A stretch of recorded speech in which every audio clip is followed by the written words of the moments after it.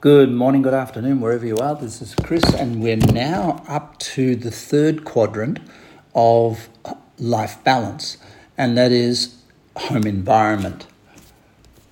We've dealt with the first quadrant, which is rebooting, which is connecting with your animal nature, the need to actually physically engage in exercise and movement and enjoyment, and that changes person to person depending on your animal nature and where you are on the consciousness cone. And so it will change in your life from time to time. The second part was finding you, understanding that you have a constitution and that your you at home is not necessarily that other people might expect, or that you might expect you to be, or it's not duplicatable or copyable from another person. And so you have a unique constitution, a unique self, and finding that self and living with that self and being that self in the home is very, very important in your privacy and enjoying that.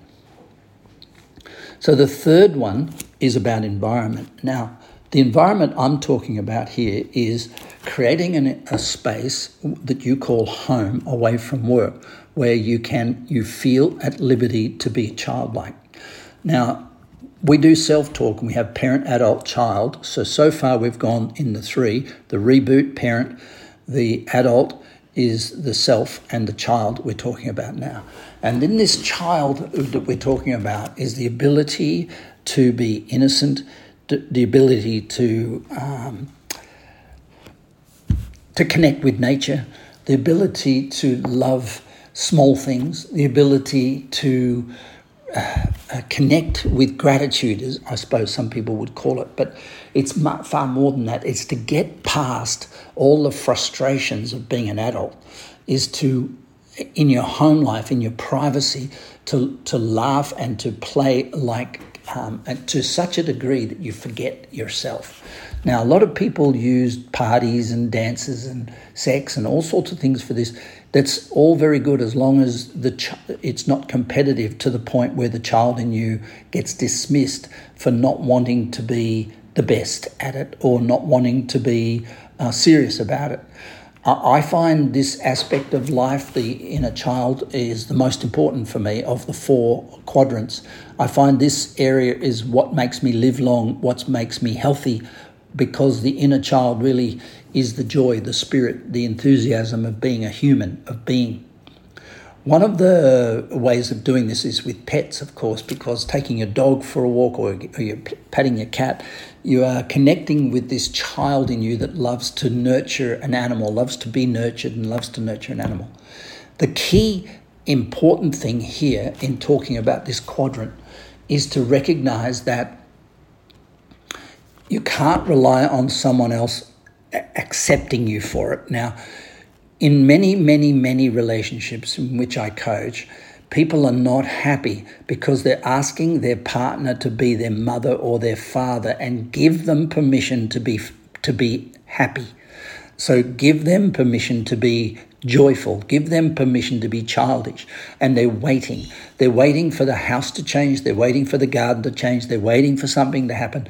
They even have kids and try to be happy because they're playing with the kids. Instead of playing and have the kids join them, they join the kids.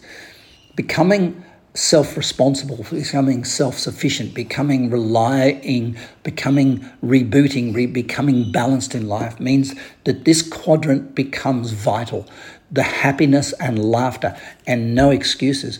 As soon as you say, I can't be happy in my house because of something, someone, or some circumstance, you need to do some homework, because that is playing child. Now, I'm talking about being and owning your inner child. I'm not talking about being childish, which is asking someone in the house to allow you permission to laugh, asking someone in the house to give you the right or give you the circumstances in which you can smile. This is a self-proclaimed power, a self-proclaimed right. And it doesn't matter whether the other person in the house or the other people in the house are grieving with a death. You still have a right. That's why I don't go to funerals. I'm not unhappy.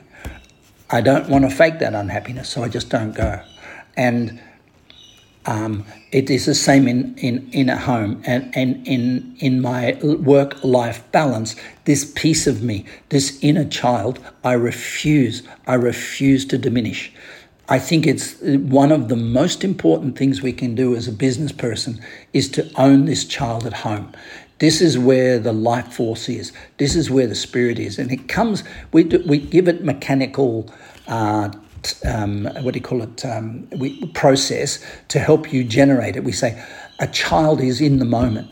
A child is grateful for what it's got. A child is happy. And when they're happy, they forget where they're going. They forget where they've been. They forget what they're doing. They just get happy. And they get happy patting a horse. They get happy patting a dog. They get happy. They get happy playing in the garden. It doesn't have to be Ben-Hur. It doesn't have to be the largest movie ever made. It doesn't have to be. It can be just simple. Simple walking on the beach. Simple playing in the sand. Simple, simple, simple. And it doesn't require, most importantly, it doesn't require another person's permission to do it. So this environment we create is an internal one.